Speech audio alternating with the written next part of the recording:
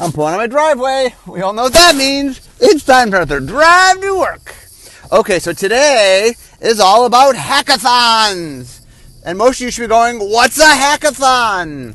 So I'm going to talk today about something that R&D has started to do this year that we've never done before and I've never talked about before. So this will be brand new. Now, some of you might recognize the term hackathon.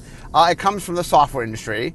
So what a traditional hackathon is where the company takes a week or something and everybody focuses on the product that's about to ship. And that everyone sort of puts the focus on it. Now, interestingly, we have a thing we call game days where we kind of do that, where we sort of stop normal work for the day and focus on a new product coming out so we can focus and play on that new product and give feedback on that product. Interestingly, what we call a hackathon isn't that. So the hackathons kind of inspire two different things. So what we call a hackathon is we take a week off of work. And once again, it's whoever's able to take the week off. If people have pressing things, not everybody takes the entire week off. I, of both hackathons, took the entire week off. And I'll walk through sort of the things I did. But the idea is that as many people as possible take off a week, and then they use that time to work on a project. And the idea of the hackathon is there are different things hackathons can sort of do. So the very first one we did, it was like Mark Globus. I talked about him in my Unstable podcast, one of the Council of Marks.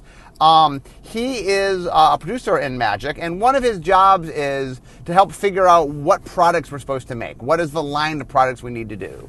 So one of his jobs is to sort of look at supplemental products and say, what should we be making? What are the things we're supposed to do?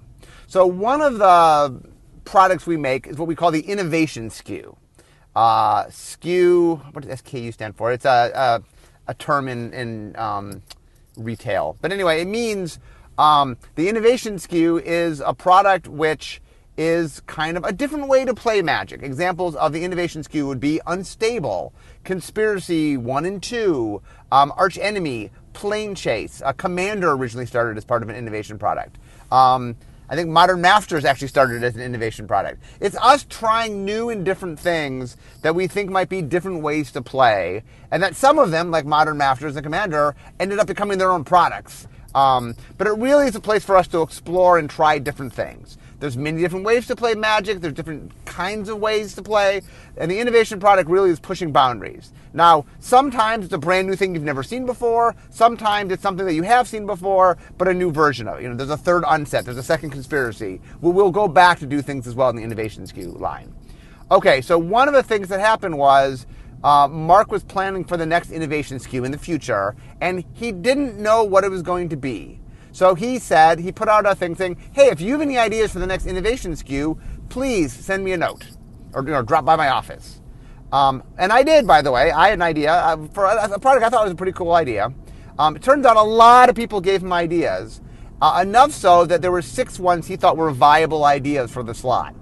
So what he did was he took each idea, found people who were passionate about it, and made groups for each idea. And each group had like 4 people in it, I think. 3 to 4 people in it. So for example, both I and Ethan Fleischer, had basically pitched the same idea. Slight tweaks on it, but basically the same idea. So Ethan ended up running this team. I was on it, as well as, who else was on it? I think Ali Medwin was on it, and Nat, one of the editors, was on it. Anyway, so the cool thing was that we had a week. And the idea was, the goal by the end of the week was to make something that we could demo with, that we could actually play with, so that Mark and other people, Globus and other people, could actually sit down and experience what it is that we were doing. What is the thing we were trying to do? And the idea was, these ideas spanned some of the ideas were things that we clearly could do. It was about execution. Some of the ideas were, wow, would this even work? Is this even possible? And like I said, there are ideas that were about execution. There are ideas that were about the physicality of it. There are ideas about, like, is this something that we can even produce? There are ideas that are like, well, we can do this, but is it a fun game? Is there enough design space here? There's a lot of things we were exploring of, does this have all the things it needs to be a compelling product? And so what happened was, all week long, we worked on this, and So, for example, what I did I did a lot of card design because we wanted to make a full playable demo, and we wanted to do something. Our version of the demo required a lot of cards, so we just spent the week making cards. And one of the things that's fun for me is I love designing Magic cards. I don't get to design Magic cards as much as you would think I do. One of the downsides of sort of my responsibilities is I'm in charge of so many sort of top high-level things that I don't get in the dirt as much as I like. I mean, I do design some cards, obviously, but I don't get to design as much cards as I like. You know, once upon a time, my job was I just spent most of my day making cards. I don't do that anymore, and I kind of miss it. So it was kind of fun to take a week off and like be making cards all day long. That was actually really cool. It's quite fun, and I had I had great passion for this idea, and so we worked all week long, and then on Friday. Mark had scheduled time with each of the groups to do a play test. So there was like 6 play tests on Friday. Ours went really, really well. In fact, I'll jump ahead. Ours got picked to be the innovation product, the slot that we were trying to fill. Ours got picked to be that. I can't tell you much about it. I mean, one of the problems about today is I'm talking about us working on the future, so I can't give you the details of the future because I want that to be a surprise. But I like to talk about the process itself, so I got to be kind of vague on some of these things. What I can say is the innovation SKU that Ethan and I and our team came up with, there's an audience for it that I think will really, really, really like it. It's different. It's something we haven't done before, but it is something that is pretty cool. And I mean, you guys won't see it for a few years, but I'm excited when you guys finally get a chance to see it. It's still in design right now. We're still working on it, actually. I'm on the design team. Then he also liked another product and ended up putting that in the next year's innovation SKU. So what happened was that one hackathon ended up making 2 products. And then there was a third product that we thought would only work in digital. So we passed it along to the digital people, to Magic Online and Magic the Gathering Arena, and said, here's a really neat idea that you might be able to use in a digital setting. And I'm not sure what they're going to do with that. But now the other 3 ideas, one idea I think needed more work. Like it showed promise, but it was clear that they hadn't solved a lot of problems. They believed they could solve the problems with time. One of them, I don't remember the outcome of it. I think there was big questions of what its goals were and trying to rethink its goals. And then the last one, I think the concern was that there wasn't enough design space, that there's a neat idea and maybe as a component of something bigger, like maybe as a piece of something, but by itself wasn't quite enough. But anyway, that hackathon went really well. It was a lot of fun.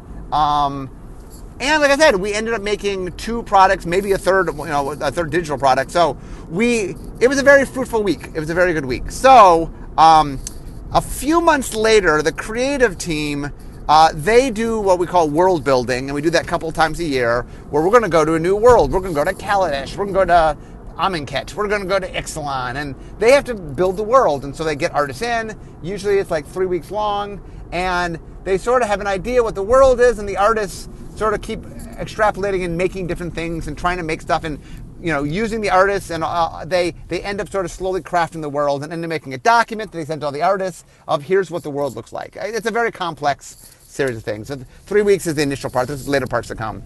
Anyway, they decided they wanted to use that technology instead of working on an existing world that they were building. They wanted to work on a whole bunch of possible future worlds. It was kind of a speculative thing. And so what they did is they had a long list of worlds that we've talked about going to, ideas we had, and then they got some artists to try to do some visual fleshing of it to say, okay, well, what could it look like? And the idea was less of a total fleshing of the world, because normally you need a whole team to do that. It was putting artists on it to give us a general sense of what things might be, to give us potential of the world. So one of the neat things was, I once again can't tell you about the worlds, but we had a lot of like, what about this? And then you would see like, ooh, that's pretty cool. And then I think they shopped around some stuff. We often will we use wizards as guinea pigs, and they did some market research within wizards to sort of understand of people that know nothing about the worlds, how visually compelling they are and stuff like that. Anyway, I was impressed with that. I really thought that was a cool thing. and that it really did a good job because we're always looking ahead to try to figure out where we're going to next. I talk about the 7-year plan. It's more of a rolling plan. Back in the day, I used to here's the next 7 years, and then get it signed off. And then that would change over time. But it would be, now we tend to keep building on 2 and 3 years at a time. So it's here's 2 more years, here's 3 more years, and we keep building on to it. And that, we need to know worlds and we need to have ideas. And that when we sign off on a new world, there's 3 things we have to know. We have to know what, visually, what's the creative of it, what's going to look like, roughly. We need to know story-wise, what's going to happen here, what kind of, we have a larger story we're telling. Does this fit in a larger story? And what kind of cool story can we tell here? And what planeswalker we want to be here and stuff like that. And then 3 is mechanics. What's the set going to be about mechanically? It's got to play fun. It's a game. How's it going to play? And so the idea is that we tried to figure that out. So they had done some advanced work to figure out what worlds we might want to go to that we hadn't seen yet. And I realized that really we needed to do that for mechanics, for design. I wanted to sort of look ahead. So I went to the heads of R&D and I said, I'd like to do a hackathon for future design. And they said that was a really good idea. So we put aside a week. It was just last week for me, a while ago for you guys. So what we did was I came up with a bunch of different categories of things I wanted to work on. And there were a few other categories that other people had. So here's what we did. Some of these categories I'm going to have to be a little vague on. So one category was about planeswalkers. A lot of our design of planeswalkers tends to be top-down. The creator team makes a character, and then we figure out how to design a planeswalker to match that character. But one of the things we realize is that because of that system of mostly doing it top-down, we're missing some interesting design space because so we decided to do the opposite in this brainstorming session, this team, was what if we first figured out mechanical space that was interesting, and then maybe we could build some characters that matched interesting design space. It's here's a cool thing that we've never done with planeswalkers. This would be really neat. Oh, well, what can we do to sort of build something that'll fill that space, and then maybe we can instead, more of a bottom-up design of planeswalkers. So one team was talking all about planeswalkers. One team was looking ahead to sort of story beats and saying, okay, we have an idea where the story is going. Are there mechanical connections we can make to the story? And so the idea was, let's figure out we kind of know what we're doing in the story. Let's see if there's mechanical elements that can reinforce the story points that we want to make. So that was sort of a team all about, okay, how do we represent that?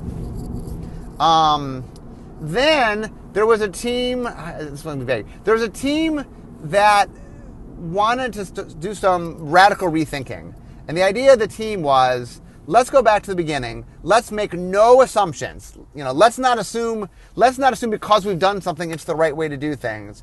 Let's go look at the sort of the basics of the game and question some things. Question because some of the innovations that we've had over the years, I remember when Eric came up with the idea of drafting backwards. We just never thought of that. We'd always drafted forwards. And Eric said, what if you draft the newest set first? And we're wow, that actually makes a lot of sense. And that it wasn't that we made this very conscious choice to go forward, just it's kind of how we did it. And as soon as someone said, hey, what if that wasn't the right choice? We could go, oh, maybe that's not. So there's a team all about sort of reevaluating some basic choices that we had made to see if we had made some choices based on inertia rather than on what's necessarily in a vacuum the correct call. One of the teams was all about just general design, with no gimmicks, just what are cool designs. Because what happens over the years is we tend to do a lot of design work. Some of it just isn't usable where we come up with it. Not that it's not neat mechanics, not that it doesn't play well, not that it's not cool or exciting. It just doesn't fit the place that a lot of design is we need to fit this very narrow band. We try something and oh, that doesn't fit the needs of this set. That doesn't mean it's not a great idea, it just doesn't fit the needs of this set. So this team was looking through a lot of the ideas that we had made over the years that we hadn't, good ideas we hadn't made. Energy is a good example. We made energy, but energy is a good example of a mechanic that we had in our back pocket for years and then finally found a place for it. So the team partly sort of looked at some stuff we had done before. Also, it said, hey, does anyone have an idea of stuff that they want to suggest? I'll get to in a second how we got the ideas, but that team was all about sort of fleshing out mechanics that we can do without any pomp or circumstance, just things we could just do we haven't done yet. One of the teams looked at frames. So one of the things you'll notice that whether it's double face cards or level up or miracles or enchantment creatures, we are more and more willing to sort of work with the frame to try to make cool things. And so this team was like, okay, what can we do with frames? What can we do with frames that might take us to new design space? What mechanics are available to us that are only available to us because we're willing to experiment with the frame and do things with the frame. And so that was one team. And then I led the last team. My last team was, let's just call it the out-of-the-box team, which was, okay, there's things we haven't done because something about them we wouldn't do or we haven't done. Let's be bold. And so my team was all about sort of looking at things that were a little farther away from where Magic has been and trying things that Magic might not currently do or using resources in a way that are different. I got to be sort of vague, but think of the out of the box, sort of the let's swing big. Okay, so then what happened was, so we had 6 teams. Each team had a leader. I led the last team. And each team had a team, 3 or 4 people. So the way it worked is we came in on Monday, and there were 6 brainstorming sessions, each one led by the team lead.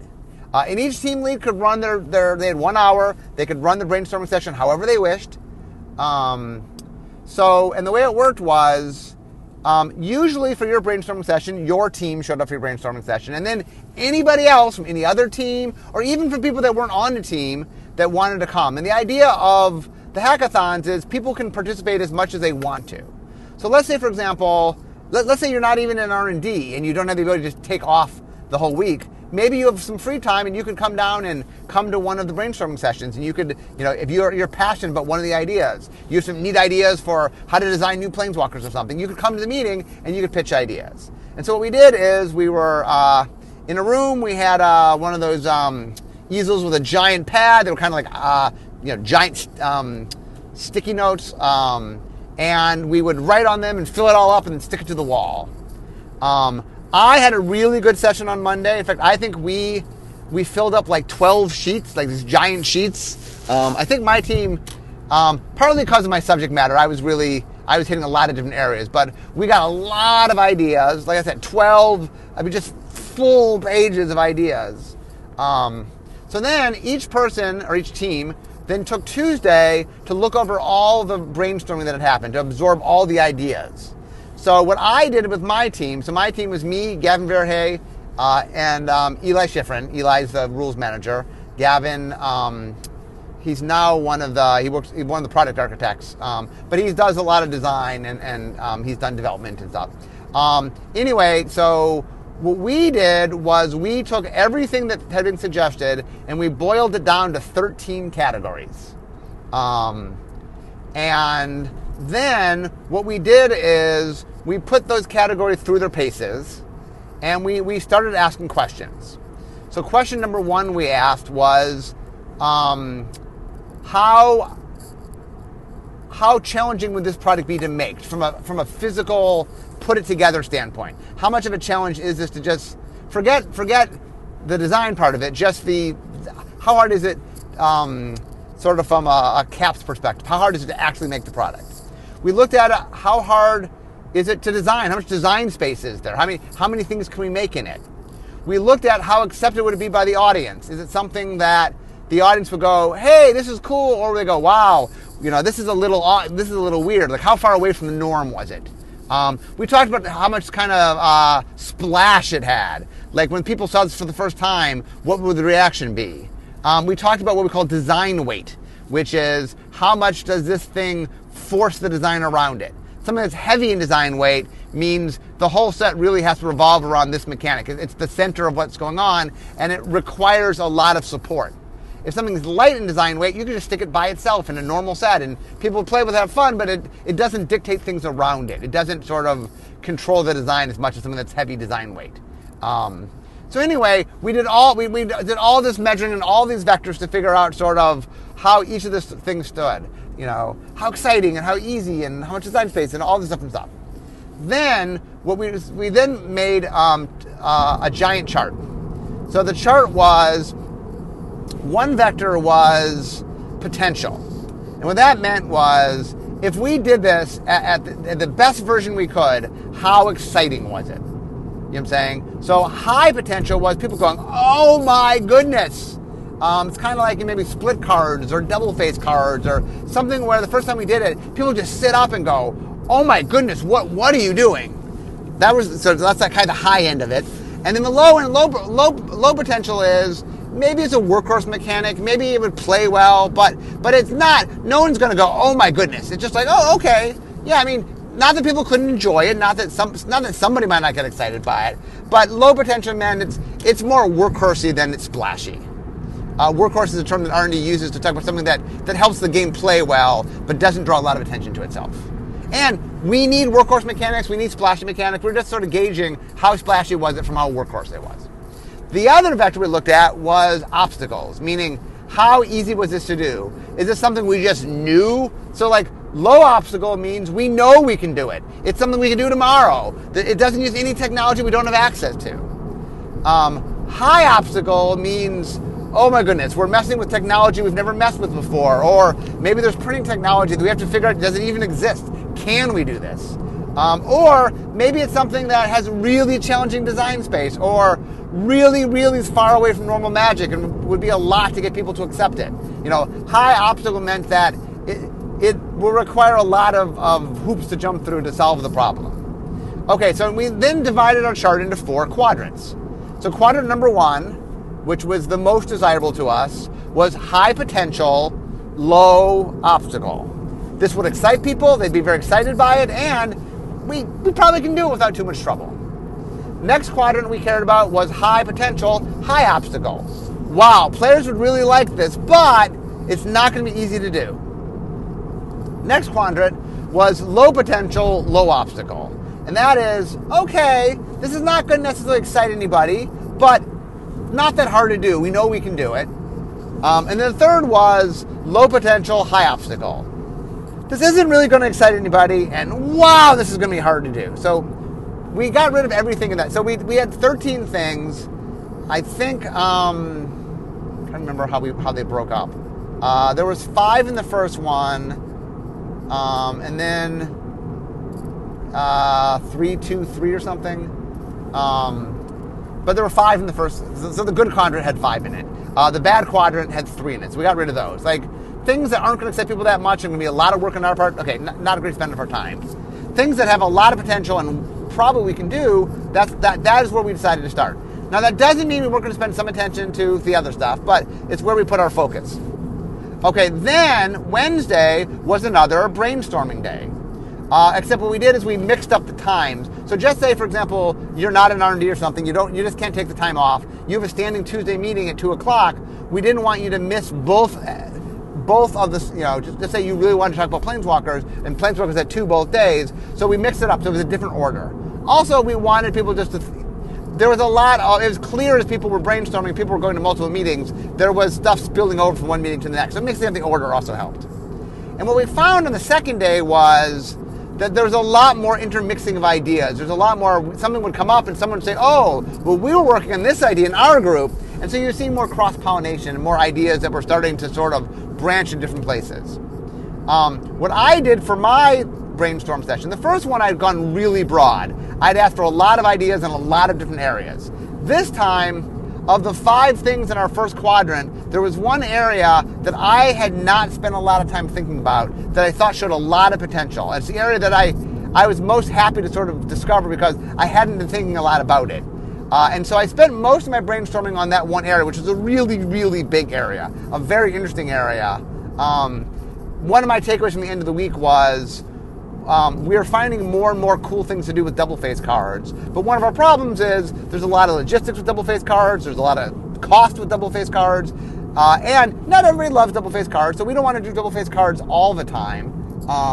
So we're looking for other things that kind of have the breadth of double-faced cards, meaning that they're cool, they're exciting, and they open up a lot of design space. So the thing that we were brainstorming on, to me, when I say it's the next double-faced cards, it's different from double-faced cards. It has different aspects, and there's different reasons people like and not like it, and you know what I'm saying? But what I mean is, it's something big enough with enough design space that it could be something that we come back to time and again. Once again, like double-faced cards, not all the time, but like if once every 3 years we did something like this, it felt like that had something that, every 3-4 years we could do something. So we brainstormed on that, and then I brainstormed a little bit on the other 4 things. I spent like 45 minutes on the first one, 15 on the last 4. But anyway, once again, we got a lot of ideas, which I recorded. And then Thursday was another day to work with the team. So the takeaway last time, for the first hackathon, the takeaway was we needed to do a play test with Mark Globus so that he could see all the products we were making. The takeaway here is we're doing a presentation, I think it's going to be in card crafting, where we're going to talk to all of R&D and say, here's all the things we learned. But I have to still put my presentation together. Here's all the things we've learned. Here's the cool things about it. Here is what the future holds. Here's where we see the things. So we kind of got to talk about that and what we, so what we did on Thursday was we took each of the 5 things in our first quadrant, and it turns out that each one of those, minus the one that I had done the extra brainstorming on, we had already in design experimented with something in that area. So one of the things that happens is we do a lot of things in vision design that don't make the product. And so a lot of the areas we were exploring, it turns out that we've touched upon those areas. And the more we look back, like, oh, this is this area. Oh, this is this area.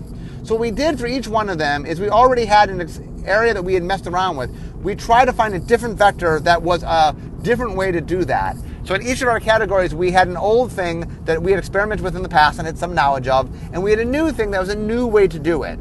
And then we made decks and we play tested and we field tested some new ideas. So when I do the presentation, I can say, here's the old idea, here's the new idea. Here's something we've played with and we have some knowledge of. Here's a new thing that we tested that we think shows potential. And the idea is, these are 5 categories that moving forward, I'm going to ask myself, can we make use of any of these 5 areas in a set? Now the idea is, my team was pushing boundaries. So I'm not saying that what we were coming up with every set wants to do, because it's definitely, I was playing more in the out of the box area. But there are a lot of neat ideas, and if in the next couple of years we do a couple of them, I think that would be really cool. So Thursday and Friday we spent sort of finalizing that, and then like next week we're doing a presentation, which I still have to make my presentation. We got 10 minutes. There'll be 6. It's an hour long. 6 people, 6 groups, 10 minutes each. We got an hour. Bam, bam, bam, bam, bam. We're going to move through them. And then what I'm going to do is collect everything as head designer so that I can understand all of the things we put together. So it was a really interesting week.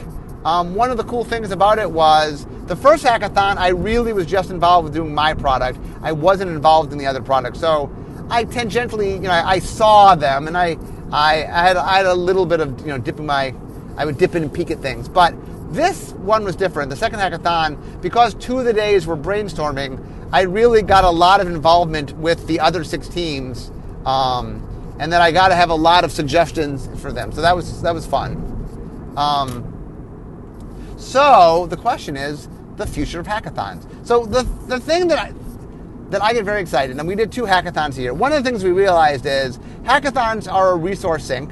We're not working for 2 weeks. Now, like I said, essential work continues. If you're working on something that needs to get out at a certain time, not everybody necessarily always takes off all of the week. And some people take off none of the week.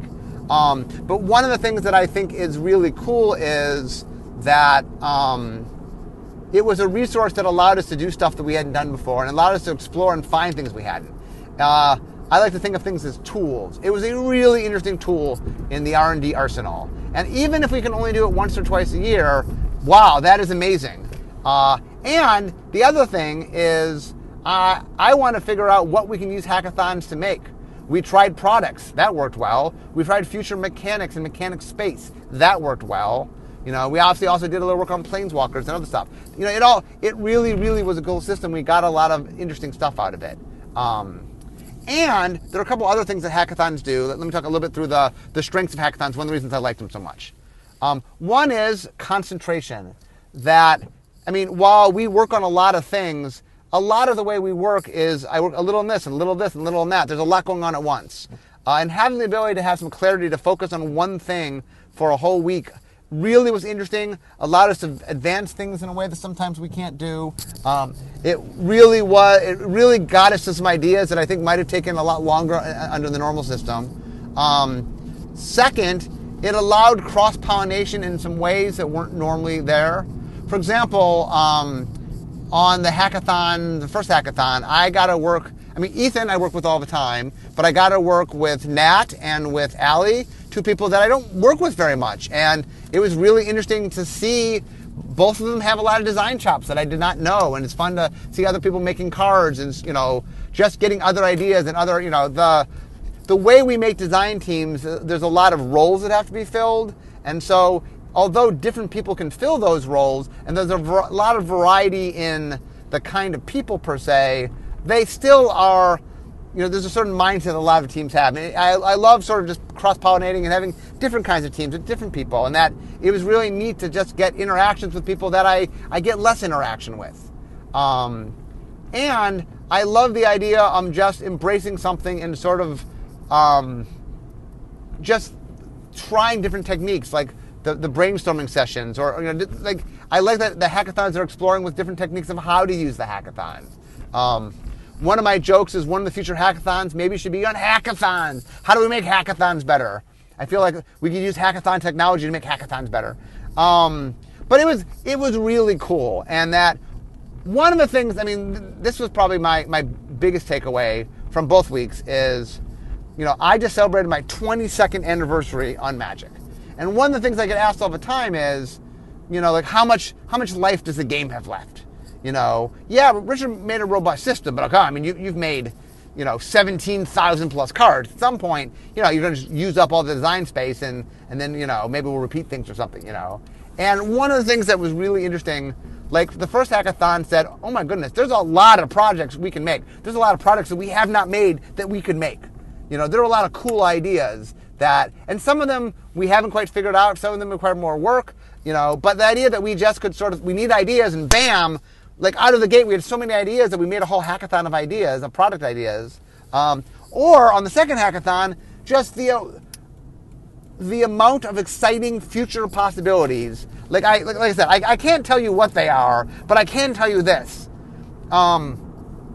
Every team was brimming with ideas. Every team ended with just this giant, one of the big things is we each have 10 minutes and we're like, oh, okay, can we get across everything we learned in 10 minutes? And we're going to try to do that because we're trying to condense information down to sort of get to the crux of what was the most important thing. And there's I do believe is important. But one of the things that I want to do is make sure that I absorb all the information from them and that people give me reports and stuff is I want to see all the different things available to us because, we want to keep making exciting Magic sets. We keep wanting to excite you. And that one of the worries that I admit I'll have over the years is, at some point where we just use up all the good ideas. But one of the things that Magic does is it keeps surprising me of how many good ideas, how much potential it has in it. And I'm super refreshed after this last hackathon. Just my team, for example, we're doing really different kinds of things, and there's so many neat ideas. There's so many neat out-of-the-box ideas. Hopefully at this point you guys have played Unstable. That's just peeking in the future of looking at some things we could do. And that's just, a drop in the bucket. So anyway, the hackathons are an amazing new tool. They do cool things. They really let us see the future. And the future is bright, my friends. The future is bright. There's a lot of neat things. I don't even know what we're going to use and we're not going to use yet. I just know there's all these fun toys that I get to play with and eventually you get to play with. So there is a world of fun toys coming your way and neat things and neat mechanics and neat cards and neat planeswalkers and all neat story beats and all sorts of cool things. So I've seen the future and I've seen the future of the future and I've even seen the future of the future of the future and there's really exciting stuff coming. So you guys are in for a treat for many years to come. Anyway, I am now at work. So I need, this is the end of my drive to work. So instead of talking magic, it's time for me to be making magic. I'll see you guys next time.